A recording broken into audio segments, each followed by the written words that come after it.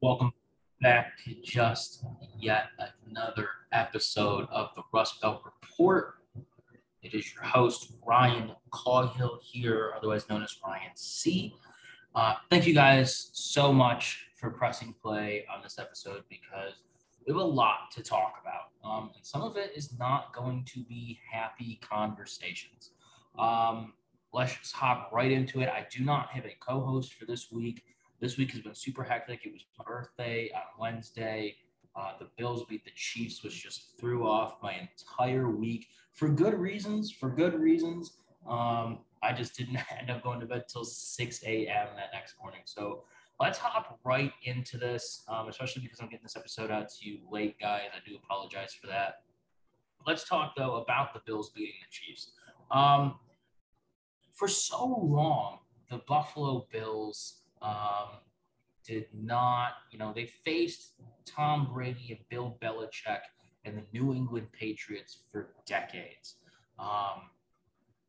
More losses than wins, a couple surprising wins, a couple surprising moments, but just year after year, it's letdown after letdown. Then Tom Brady moves on. The Patriots dynasty begins to fall to pieces, and we think, hey, man, we have Brandon Beane as our GM. We have Sean McDermott as our coach. We have Josh Allen.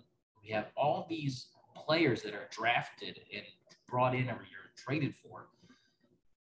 Is this our time? And then the Chiefs come in with Patrick Mahomes, and they win a Super Bowl. Then they run it back the next year to go back to the Super Bowl, but lose to the Tom Brady-led Tampa Bay Buccaneers. But still, they made it to the Super Bowl. They beat us out of the AFC Championship. By us, I mean the Buffalo Bills. So what, as a fan, is your feeling about that? You're feeling anxious. Oh, man, this is yet another team where we have not beat them. We have not beat them. We have not beat them. Well, turns out on Sunday Night Football, we beat them. The Buffalo Bills beat the Kansas City Chiefs by putting up over 30 points on them. Now, granted, it wasn't a big win.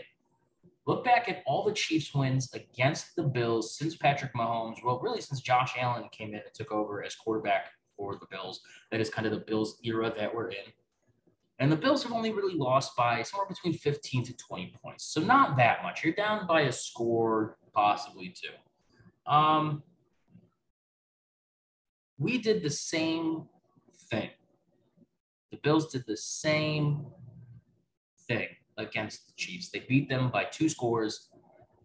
They led for the majority of the game, and they made it look ugly. The Chiefs didn't play that bad, but the Bills made it look uglier than it actually is. That said, the Chiefs do have the worst defense in the NFL currently. Their secondary is not fantastic either. It is not good. Patrick Mahomes no longer has, and I'm not about to say that he's being exposed as a fraud because he certainly isn't. He's one of the greatest, most talented quarterbacks to ever flawlessly play the game of football, let alone the position of quarterback in the NFL. But he does not have a defense that's going to bail him out of potentially bad or negative downward situations. So he has to, and you saw that when the Chiefs played the Philadelphia Eagles the week before. You saw that Philadelphia almost beat Kansas City if it were not for Patrick Mahomes and the offense. Buffalo is just a team that after last season was built to go out and beat a team like Kansas City, the team standing in the way, just like we were originally tooling to beat not Tampa Bay, but beat the Patriots when Tom Brady was still there, and then of course he left. So the Bills beating the Chiefs, I guess it was a bit of a surprise, but I think that's more the anxiety talking, being anxious about it. It was an exciting win because it means that you just beat the team that beat you out of the AFC Championship to go to the Super Bowl. Now, a lot of people are saying, a lot of Bills fans, shout out to Bills Mafia, are saying that they are the king of the AFC right now. I don't necessarily agree with that. Obviously, they did beat the team to beat, but I think the Chargers are neck and neck. If not, actually, as a Bills fan, as part of Bills Mafia myself, I would say that the Chargers are a little bit ahead of the Bills in terms of being the best team in the AFC right now. Of the 16 teams in the AFC, 50%, that's it, 50% of those 16 teams, so 8 of them have a winning record. The LA Chargers, Baltimore Ravens, who we will be talking about here in a couple of minutes, and the Buffalo Bills all have a 4-1 record, being the 3 best. Everybody else 3-2. That is on this 8 list of 50% in the AFC. So do not think that the Bills are just untouchable in there. We definitely still have to fight for it. The Bills still have to fight for it. So it's going to be a good long season. But yes, the Bills did beat the Chiefs on Sunday Night Football. The Chiefs have some retooling to do. I would expect them to not stay silent. I would expect them to turn around and potentially make some trades or free agent signings on the defensive side of the ball. They really have to work on that. That's where the bulk of the work this season has to come in if they want to stay a competitive team in the NFL, let alone just the AFC. But speaking of the Ravens, the Colts of all teams. And listen, if you guys know me, Colts are like my second team. I'm a huge Pat McAfee fan, huge Adam Vinatieri fan, huge Jacob Eason fan. And there's a couple other guys that I really like that are in Indianapolis, DeForest Buckner being one of them as well. They have such a good team. Obviously, Frank Reich, the Bills connection, being the former Buffalo Bills backup quarterback.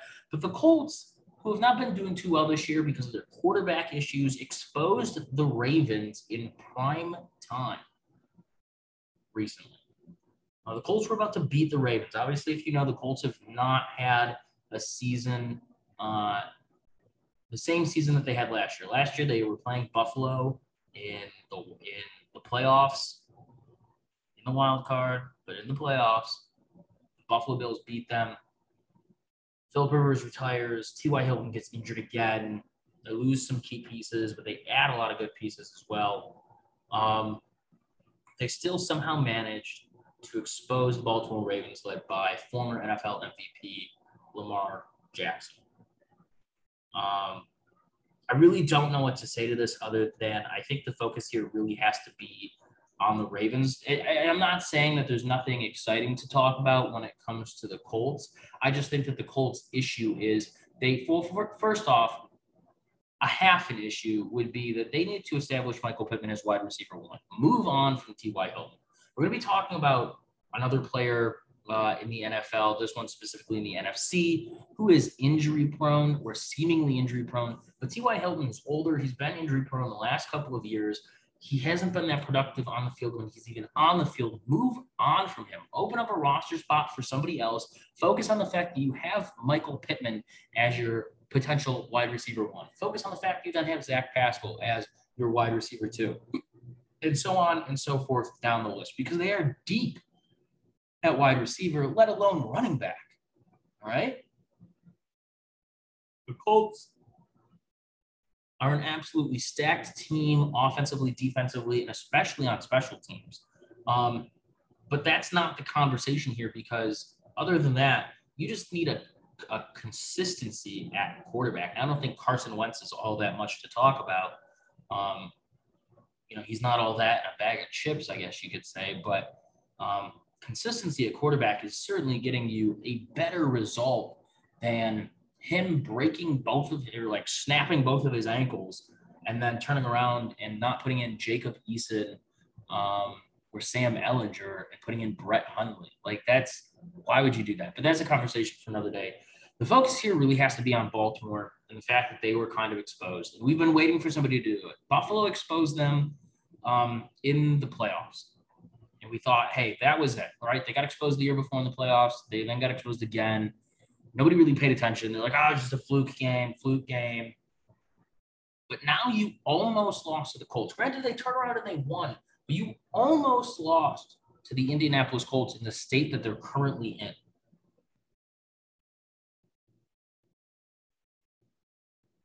What kind of – and listen, I get it. You can win out. Any other – every week you can win. Any team can win.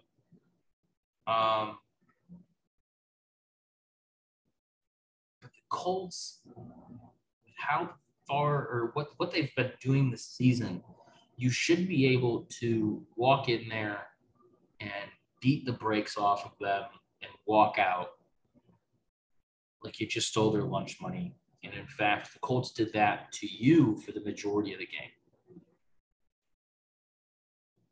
What kind of message is that? What message does that send to your fan base? What message does that send to your owners? What message is that sending to the players and to the coaches, especially to the GM? When your wide receiver one is Sammy Watkins, who, again, as a Bills fan, Bills drafted Sammy. We are the reason he's in the league. We already could tell you that there were going to be issues there. This is like, what, the second time he's been injured so far this season? The Ravens are not that team. They're not that team. Now, I think they do beat out Kansas City, and this is saying something. I think they beat out the Kansas City Chiefs.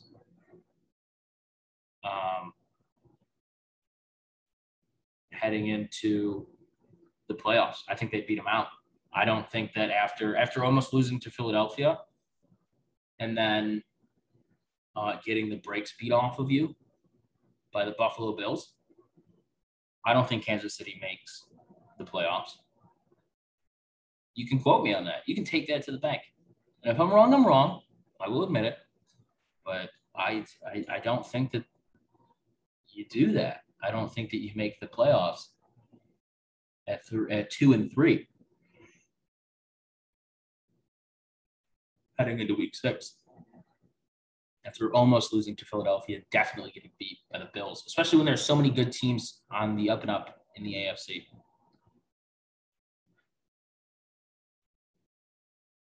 Speaking of teams on the up and up, the Cardinals. The Arizona Cardinals, in a couple of years ago, added Cliff Kingsbury. They drafted Kyler Murray after moving on from Josh Rosen. They added DeAndre Hopkins to the receiving corps. They added TJ Watt in the offseason. And they have now traded with the Philadelphia Eagles for legendary tight end, franchise tight end, I might add, Zach Ertz. Yes, that is correct. On Friday, yesterday, today, actually, because this podcast is being recorded and being released today, the Philadelphia Eagles traded Zach Ertz to the Cardinals for cornerback Tay Gowan and a 2022 fifth-round pick. So Tay Gowan, obviously not an integral part of the Arizona franchise. He was a movable piece and a 2022 fifth-round pick. So that's this upcoming year. So it's an immediate pick and a cornerback who's probably going to be depth. Although it is Philadelphia, so he may be a starter. For Zach Ertz, who is a staple in Philadelphia.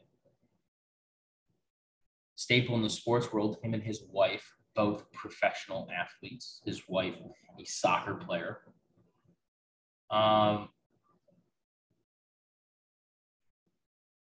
Arizona is not to be messed with. I mean, they were for real before getting Zach Ertz. They are now more so for real after having gotten Zach Ertz. That said, a lot of the trade rumors had Zach Ertz going to Buffalo. Obviously, in the offseason, tight end was the number one concern. I know that Buffalo is the theme for tonight.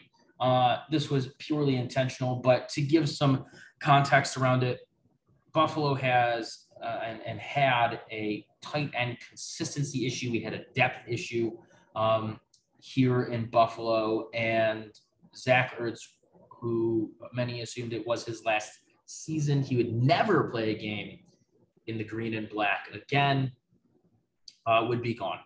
It was rumored that he would be traded here multiple times. Ironically enough, same with TJ Watt, also in the offseason. It was rumored that both of them would end up in Buffalo, the Ertz being more solid. But nothing ever happened. Now, here we are heading into week 6 of the NFL season. TJ Watt obviously already in Arizona. The Ertz trade coming out of, nowhere. Nobody had any word on this. Nobody thought anything of it. We thought, hey, it wasn't going to happen. He was in the team. We're heading into week 6 of the season. We're almost 50% of the way through, which is crazy. We're a couple weeks shy of that now. And to see him traded to a team that is already really good is, I don't want to say heartbreaking, because you might assume that I'm saying that as a Bills fan, because it's certainly not. We have our tight end, which if you want to hear talk about that, you can go over to the Built in Buffalo YouTube tomorrow on October 16th, 2021, and listen to the next episode of the Ryan C. Show, because I'm talking about that. That is Bills and Sabres centric. But listening to all the talk about Ertz this offseason, and to see that he stayed on the team till week 6 and gets traded to Arizona. Arizona is going to be competing with Tampa Bay. I'm not even going to say with Green Bay as well, but I'm going to say with Tampa Bay, potentially Green Bay, but definitely Tampa Bay.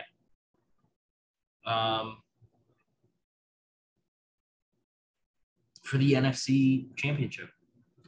I'm going to say it. The Cardinals are definitely going to be competing. And a lot of people have said that the Rams are going to be the representatives of the NFC in the Super Bowl. I don't see it. I don't know where that's coming from. Don't listen to that. I mean, absolutely you can if you want, but I don't see it.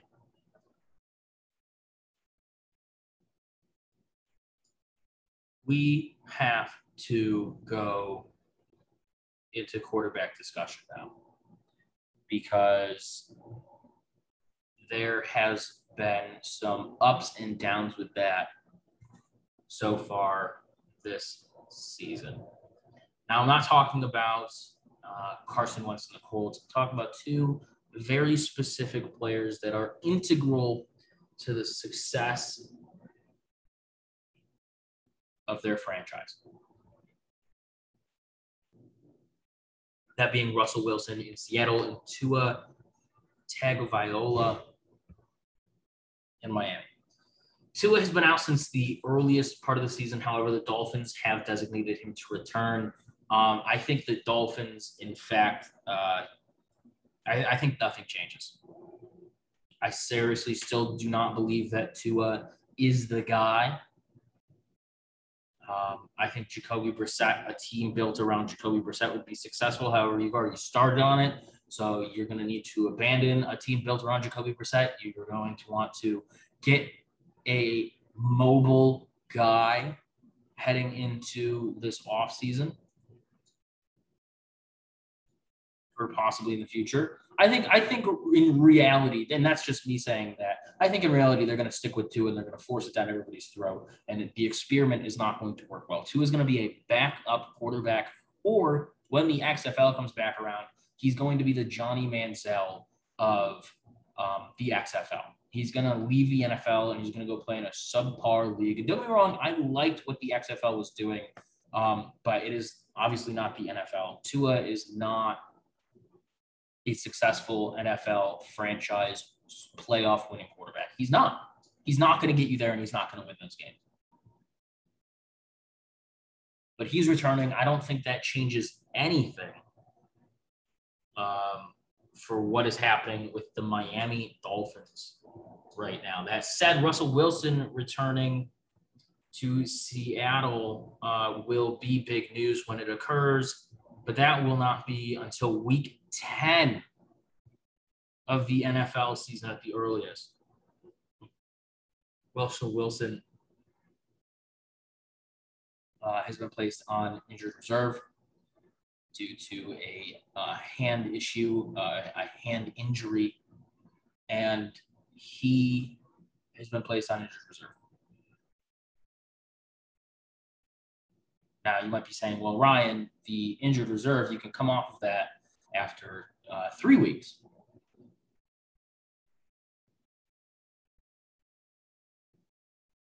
Yes, you can. Tua did it. Tua is doing it now after 3 weeks.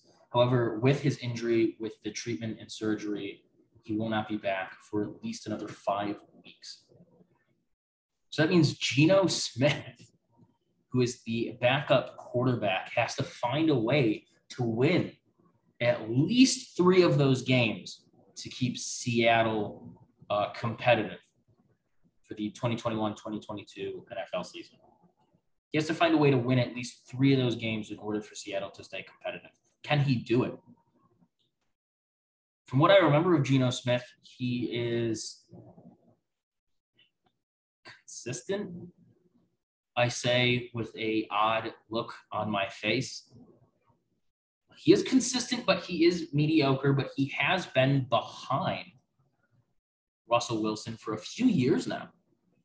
I think we all kind of forgot that Geno Smith was in the league, but he has been behind him for a few years now.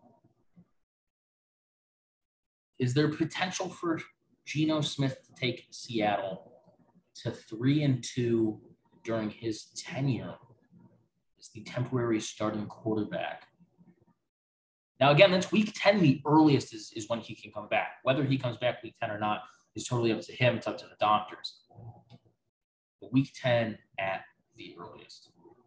Speaking of injuries, we're getting into the final part of the podcast here. And so I want to thank you guys.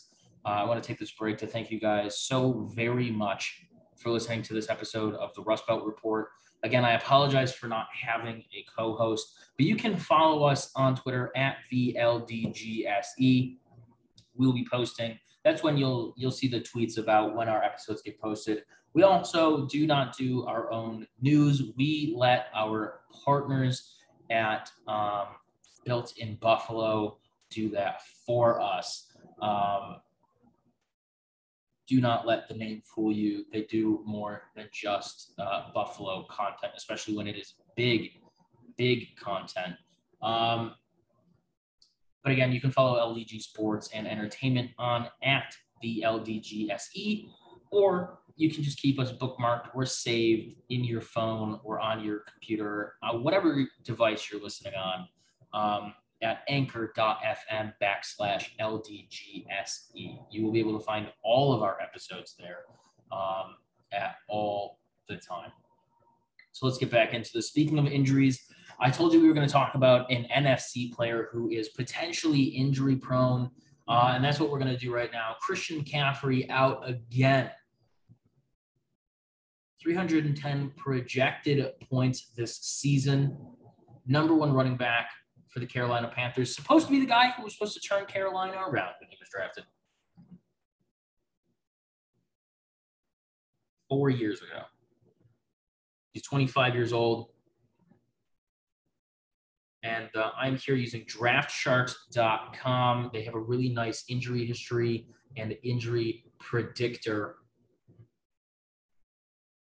So let's go through this. Obviously, running backs have some of the most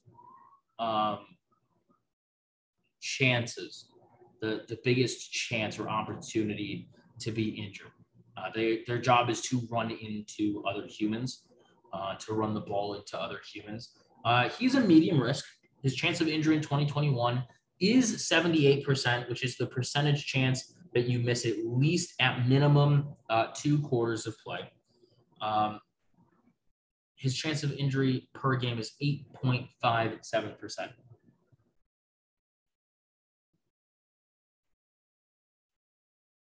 His injury history going back before the NFL is not much. He sustained 1 injury in October of 2016 in college, where he missed 1 game versus Notre Dame due to a hip pull. So he missed 1 game. It wasn't until 2020 when his big injury really occurred. So September of 2020, he suffered a right high ankle sprain in week 2 and missed 6 games. It was specifically a pedal ankle high sprain, grade 3. That's specifically what his injury was. He missed 6 games. Upon his return in November of 2020, he suffered a shoulder AC joint sprain against the Kansas City Chiefs, where he missed an additional 4 games.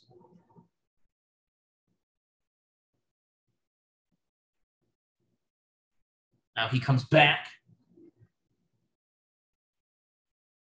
the next month in December.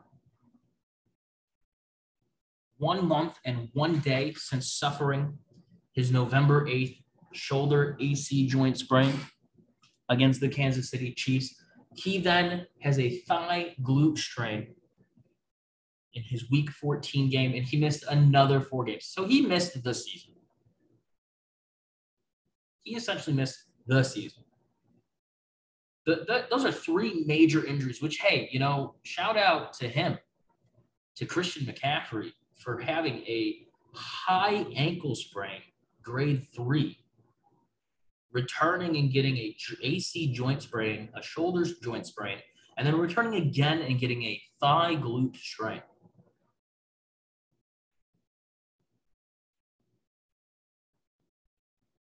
Now, fast forward, he's had the offseason, he's rehabbed, he's looked healthier. People are excited that he's back in the Carolina lineup. They have a new quarterback in Sam Darnold, backup in PJ Walker, former XFL star. And on September 23rd, in the Panthers' win over the Texans, he suffers a grade 2 thigh hamstring strain. Try saying that 5 times fast. Thigh hamstring strain. Is Christian McCaffrey injury prone? Well, the offensive line in Carolina has not been great. That's potentially why his chance of injury is at a whopping 78%, with an almost 10% chance of injury per game.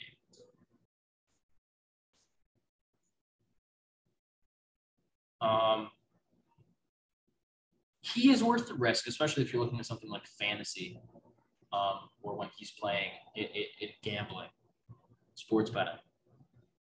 But to an NFL team, is it worth the risk? I'd still say yes.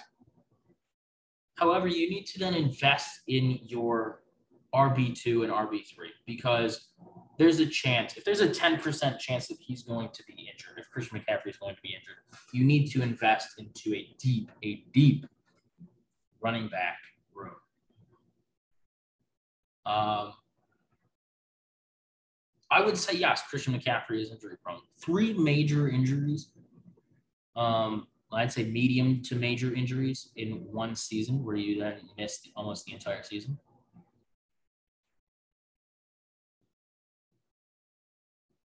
And then a new injury in week 2 of the NFL season for 2021-2022. Man, it is not looking good for Christian McCaffrey. But speaking of injuries, we're going to close out on this. The Tampa Bay Buccaneers, the assumed NFC champions, trying to run it back. They pulled the Kansas City Chiefs. They have brought all their starters back. But their injuries, specifically on their defense, are mounting. And so we're potentially looking at a Kansas City problem down south.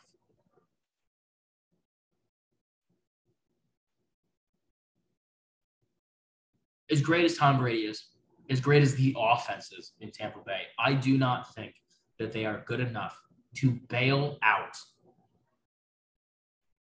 the Tampa Bay Buccaneers when their defensive injuries eventually catch up to them, especially when you're playing high-tempo teams like the Buffalo Bills. I know, I promise that's the last time that they're going to come up. But let's bring up the Tampa Bay Buccaneers schedule for this year. All right. So You almost lose to the Cowboys in week 1, 31-29 win. All right, Cowboys are a good team. You beat the Falcons. However, the Falcons almost beat you. You lose to the Rams. You beat the Patriots, but not by a lot. You absolutely squish the Dolphins, and you almost lose to the Eagles. You're then playing the Bears next, who have had some mild success early on, but you're probably going to beat them. The Saints on Halloween are looking like that might be a good matchup.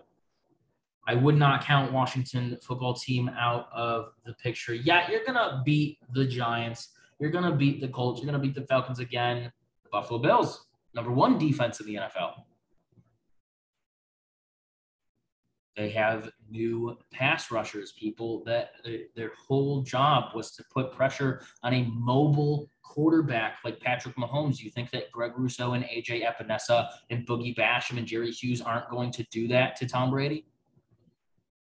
You think that your defense is going to be able to stop Emmanuel Sanders and Stephon Diggs and Cole Beasley and Gabe Davis and Dawson Knox and Josh Allen? Then you turn around after that, you play the Saints again, followed by the Panthers, who have since began to struggle. You play the Jets, which you're going to win, and you play the Panthers again. Are the Tampa Bay Buccaneers going to make the playoffs? Yes, by all means, yes. But you're going to see a weakened team, especially on the defensive side of the ball. All right, guys, thank you so much for listening to this episode of the Rust Belt Report. I am your host, Ryan. And again, I want to thank you guys so much. So really quick, though, before you go, I know most of you your finger is hovering right above the button.